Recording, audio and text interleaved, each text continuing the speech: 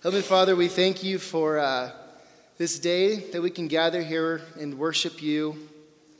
We know that your Holy Spirit is dwelling among all of us, living in us, and also that your presence is here among your people. And today, as we listen from your word, may your presence be known to us, and may the Spirit that dwells in all of us be speaking to us and convicting us and drawing us closer into a relationship with you and helping us grow into more the kind of people that live and follow Jesus. We ask this all in your Son's name, who lives and reigns with you in the Holy Spirit, one God, now and forever. Amen. So this spring marks 10 years since I've graduated from high school. So that dates me for all of you. And probably most of you are thinking, oh, wow, only 10. I mean, it feels like that seems so strange to me that it's been that long already since I was a student at Adams Central. And now the school's so different, it's not even really the same since I was there. In 10 years, it's changed that much. But this means that this summer, my class is probably, I say probably because I know the person who's maybe supposed to be in charge, and she's not that excited to have our 10-year class reunion. So if this happens, it'll be my first opportunity, because the 5-year reunion was the first year that Megan and I had moved to Denver, so we weren't able to go. So if I do go, this will be the first time in 10 years that I've seen some of my classmates. Now, there's been people I've run into, like even last week I saw a couple guys. But I have no flowery thoughts about how this might be. My expectations are that it's going to be uncomfortable. Because that's how reunions are, right? They're awkward, but now just think about it for a minute. Why is it that it's so awkward to see people that you spent so much time with for 12, 13 years of your childhood? You might have spent more time with some of these people during that time frame than your family.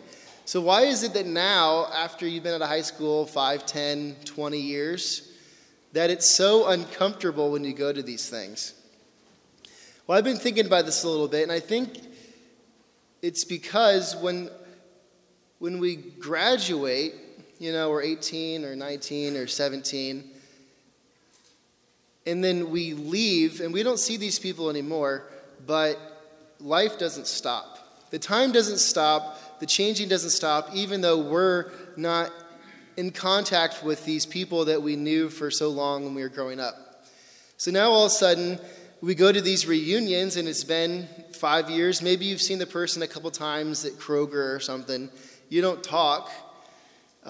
You maybe try to avoid eye contact. I don't know. I try not to do that, but we've all been there. And now you're faced with the fact that you need to deal with the person who's across from you isn't the person you knew whenever you both left the gym after your graduation whenever you were 18. Now these people are different. They've grown. They've changed. They maybe have had families. They've had challenges. They've had tragedies. And these changes make these interactions awkward because you're like, I knew this person then, but they're not the same person, but they kind of look the same, and it's just awkward. So here's a question all of us consider. Did Jesus have these sorts of experiences? Did Jesus ever have awkward reunions? Now, Jesus didn't go to high school like we think of high school, but there's one example that's in Luke chapter 4, where I think we see Jesus having one of these awkward reunions. So if you want to take out your Bibles and turn to Luke chapter 4, we're going to be starting in verse 14. Now that is page 892 in the Pew Bibles, so if you want to follow along. Luke chapter 4. So this is Jesus' little reunion awkward story. So this is how Luke begins the story in verse 14. He says, Jesus returned to Galilee in the power of the Spirit, and news about him spread throughout the countryside. So Chapter 4, verse 14 is the beginning of Jesus' public ministry in the Gospel of Luke. It's the very first time where Luke says that Jesus starts to travel around and teach and do miracles and interact with people around the cities that he's traveling to. Now, there's something important that Luke tells us about Jesus going and doing his ministry. He tells us that he went in the power of the Spirit. Now, we've talked about the Holy Spirit the last 2 Sundays. And last week, we talked about how the Holy Spirit unites us and brings us together and gives us gifts to build one another up. So now, again, we talk about the Holy Spirit, and this time it's about Jesus' ministry. So I think the Holy Spirit's pretty important. And it's easy for us to overlook the Holy Spirit, but we cannot. Again, I encourage you, consider how the Holy Spirit is working in your life. Consider how the Holy Spirit is working in our church. Consider how the Holy Spirit might be speaking to you. And not only was Jesus traveling around and teaching in synagogues, but he was gathering quite a reputation. In 15, this is how Luke continues. He was teaching in their synagogues, and everyone praised him. So people are noticing Jesus. He's teaching in synagogues, and people are showing up to listen.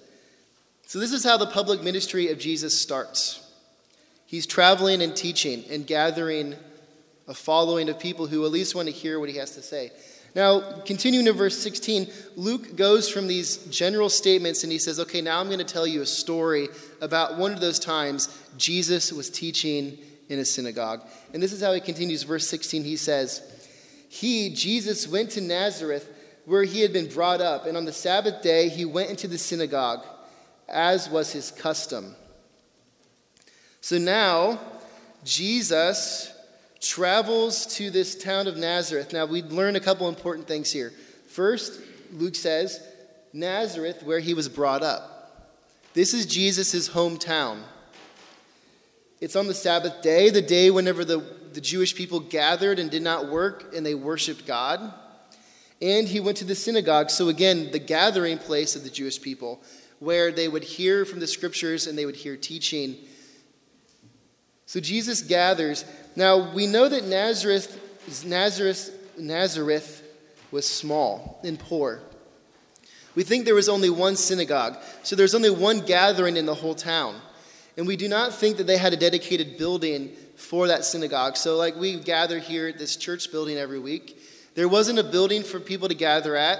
So in Nazareth on the Sabbath, people would gather somewhere outside. So Jesus is home, and remember, he's gathering a following. So people realize that he's home. So I imagine Jesus' experience was similar to my experience whenever I returned home from Denver. Not saying that people are lining up to hear me preach. That's not what I'm saying. I'm not well known like Jesus in the area. But it's interesting, I would be gone and come back, and I would see people who I hadn't really seen and didn't tell what I was doing. But they would know, oh yeah, we heard you were in Denver, or we heard you were in seminary. Or they might say, oh yeah, we heard you're at that church out there. So they know that I'm a pastor now. So people just know. In small towns, people hear and they know about you. So people knew Jesus was there. So they're showing up to hear what he has to say. So this is how the story continues. The end of verse 16. He stood up to read, and the scroll of the prophet Isaiah was handed to him. Unrolling it, he found the place where it was written. And this is what he says. This is what he reads to his family and friends in Nazareth. The Spirit of the Lord is on me, because he has anointed me to proclaim good news to the poor. He has sent me to proclaim freedom for the prisoners and recovery of sight for the blind, to set the oppressed free, to proclaim the year of the Lord's favor. So Jesus stands up in this synagogue to read from the prophet Isaiah. And what he does is read from Isaiah chapter 61, verses 1 and 2, and Isaiah 58, verse 6. Now, there's a reason why those aren't two consecutive passages, and we can talk about that later. There's reasons why we think that this is how it was presented and what Jesus did. But I'm not going to talk about that now, so if that really bugs you, talk to me after the service, and I'll be happy to explain it. But Jesus reads from these two passages. Now, what he is doing is he is calling together his fellow Jewish people. Because these two passages are very important for the Jewish identity. It's passages about what comes to be known as the suffering servant, the person sent by God to deliver his people. Now in the book of Isaiah, these ideas are developed, and these ideas become the foundation of the Jewish idea of the Messiah. So Jesus stands up before his friends and family, and he says, and he reads these passages that are the core of their identity as Jewish people. Much like as Americans, the core of our identity as Americans is freedom. We want to be free to do what we want. We don't want the government to tell us what to do. We don't want anyone to tell us what to do. We're free to make our own decisions, right? That's foundational to our identity, for better or for worse. It's the way we think. We couldn't escape it if we wanted to. The Jewish people had part of their identity, this idea that the Messiah was coming so that they could be free to worship God under their own leadership and under their own king, rather than being under the Roman Empire. So Jesus reads this passage that everyone's going to be associated with, and they're going to have a lot of passionate feelings about. And then this is what he says in verse 20. Then he rolled up the scroll, gave it back to the attendant, and sat down. The eyes of everyone in the synagogue were fastened to him.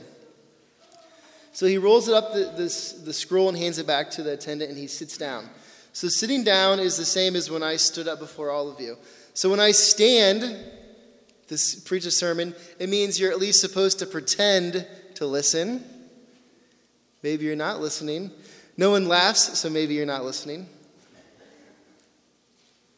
But when Jesus sat, it meant that he was going to teach, so people start to listen. And this is what he says. He began by saying, verse 21 to them, "Today this scripture is fulfilled in your hearing." So what Jesus is actually doing, and we can't miss this, but it's easy to miss it. He's saying to his friends and family, what I just read to you, that passage we know is about that guy we're waiting for, that's fulfilled in me. I'm the one we're waiting for. That's what he says to his friends and family. What's interesting is that this, between Matthew, Mark, and Luke, they all record this story of Jesus teaching in Nazareth. But only Luke tells us the content of what Jesus preaches. Now, the reason he does this is because that message is foundational to the way that Luke tells the story of Jesus' coming. He wants us to know the reason that Jesus came is because he's the Messiah, and he came to proclaim good news to the poor. He came to proclaim freedom for the prisoners. He came to restore sight for the blind. He came to set the oppressed free. He came to proclaim the year of the Lord's favor. Jesus came to reframe the way we see the world. And that's foundational to Luke's message about Jesus. So he includes this part of the story. Now that might make us a little bit uncomfortable to think that, well, maybe this is in there and it's not in other Gospels. But think about it. We do this all the time. Well, Megan tells me I'm actually really bad at this. She tells me I'm really bad at leaving out details that aren't important in stories. So I'll tell a story, and then I'll have to give you background information about something else. And then before we know it, we're talking about something else, and I'm like, wait a minute. I told you that so we could talk about this, and I have to bring it back. Good storytellers leave out details that aren't important for the story they're telling. Not because they're hiding those details, but because they don't benefit what they're trying to communicate. So for Luke, this was really important to what he was trying to communicate. For Matthew and Mark, it wasn't central to what they're trying to communicate, so they just left it out. Not because they were trying to hide it, because they were just saying, we're not going to include that. But Luke puts it in there because he wants us to see that Jesus came to reframe the way we see the world. Now, before we see how the Nazarene people face this reality, let's think about this for a little bit. Oftentimes, we think about how Jesus came for us. He came to set us free from our sins. He came so that we could go to heaven. That's how we talk about it. Now, I'm not trying to say that's wrong, but maybe we need to think about a little bigger picture than that. Jesus came to reframe the way we see the world. His purpose was to set free the people who no one wants to deal with in the world. He came for the people that the world doesn't value. He came for the people on the bottom. He came for the poor, the prisoners, the blind. He came to proclaim the year of the Lord's favor. Jesus came to reframe the way we see the world. The message of Jesus Christ and the good news of the coming reign of the kingdom of God is that the value systems and power structures of the world are flipped upside down in God's kingdom. Now that's the overall message of Luke's gospel. Jesus came, the world wants us to live one way. They value certain things. They put certain people in positions of power. And Jesus is going to come and he's going to flip all of it on its head. Jesus came to reframe the way we see the world. Now the people in Nazareth actually were not upset by that message because that's what they wanted. Remember, they wanted Rome to be overturned. So this is how they respond, verse 22. All spoke well of him and were amazed at the gracious words that came from his lips. So they received him well. And then they said, "Isn't this Joseph's son?" they asked. So we read that and we start to think, well, maybe they're questioning Jesus because they're like, well, we always knew this guy. But if we continue, this is what Jesus responds in saying in verse 23. Jesus said to them, "Surely you will quote this proverb to me, 'Physicians, heal yourself.' And you will tell me, 'Do here in your hometown what we have heard that you have done in Capernaum.'"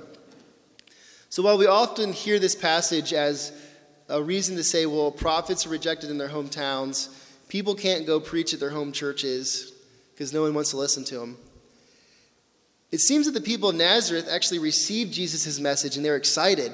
And they're like, "Jesus, heal your own people first. You're one of us. Heal us first. Do hear what we've heard you've done other places. We're your family and your friends. Don't we deserve that so much more than the people that you don't even know? Don't we deserve to have your blessings first?" That's what they're saying to Jesus. And Jesus, knowing that this is in their heart, this is what he tells them in 24. "Truly I tell you," he continued, "no prophet is accepted in his hometown. I assure you that there were many widows in Israel in Elijah's time, when the sky was shut for 3.5 years and there was a severe famine throughout the land. Yet Elisha was not sent to any of them, but to a widow in Zarephath." There you go, Ben. There's the one I couldn't get. "In the region of Sidon. And there were many in Israel with leprosy in the time of Elisha the prophet. Yet not one of them was cleansed, only Naaman the Syrian." So Jesus says, there's these other prophets in our history who did not do work for their own people. And because of that, they were rejected by their hometowns. Because God sent them to do work for people who weren't even part of the nation of Israel. Gentiles, people from the nations, received the blessing that the Jewish people should have received.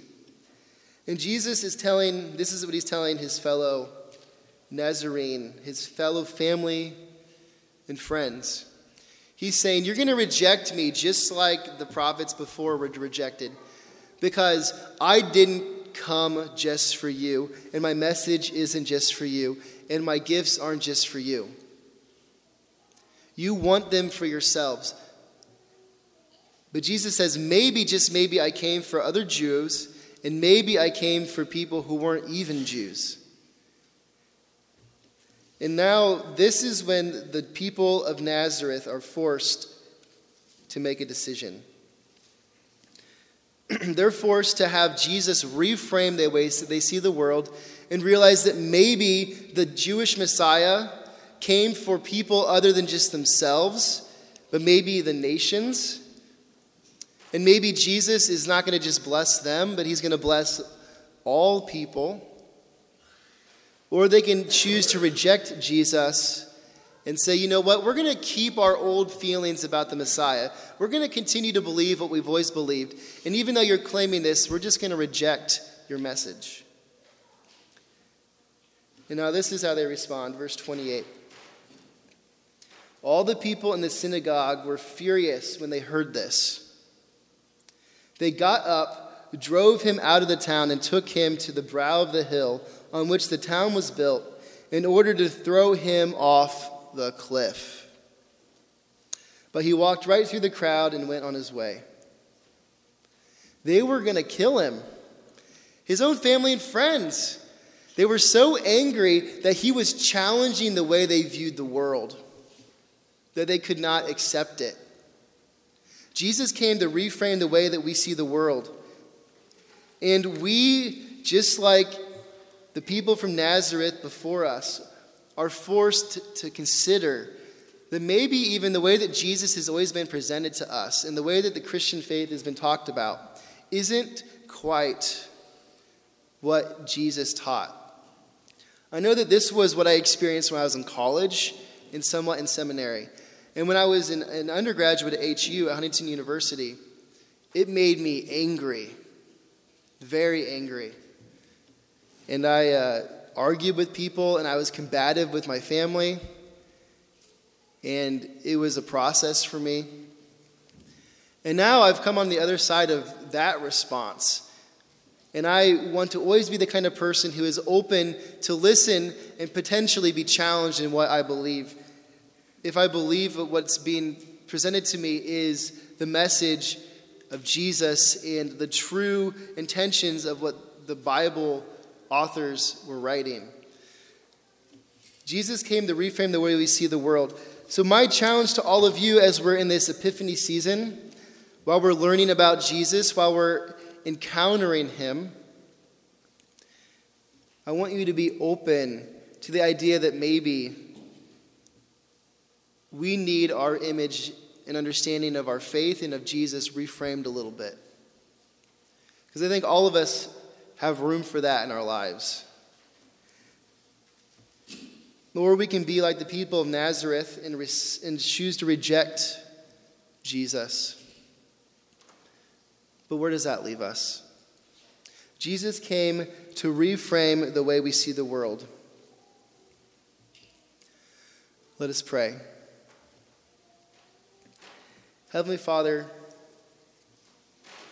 we've heard the story of your son's encounter with his friends and family. May we be open to the guidance of your Holy Spirit that lives in us, to direct us to the understanding of who you are and what you want us to know about you and yourself. May the words you've given us in Scripture come alive and become clear to us, that we may live the way you've called us to live, that we may become better followers of you and better images and disciples of Jesus. May we continue to pick away at our old understandings, and may we continue to grow and to be transformed into the likeness of your Son.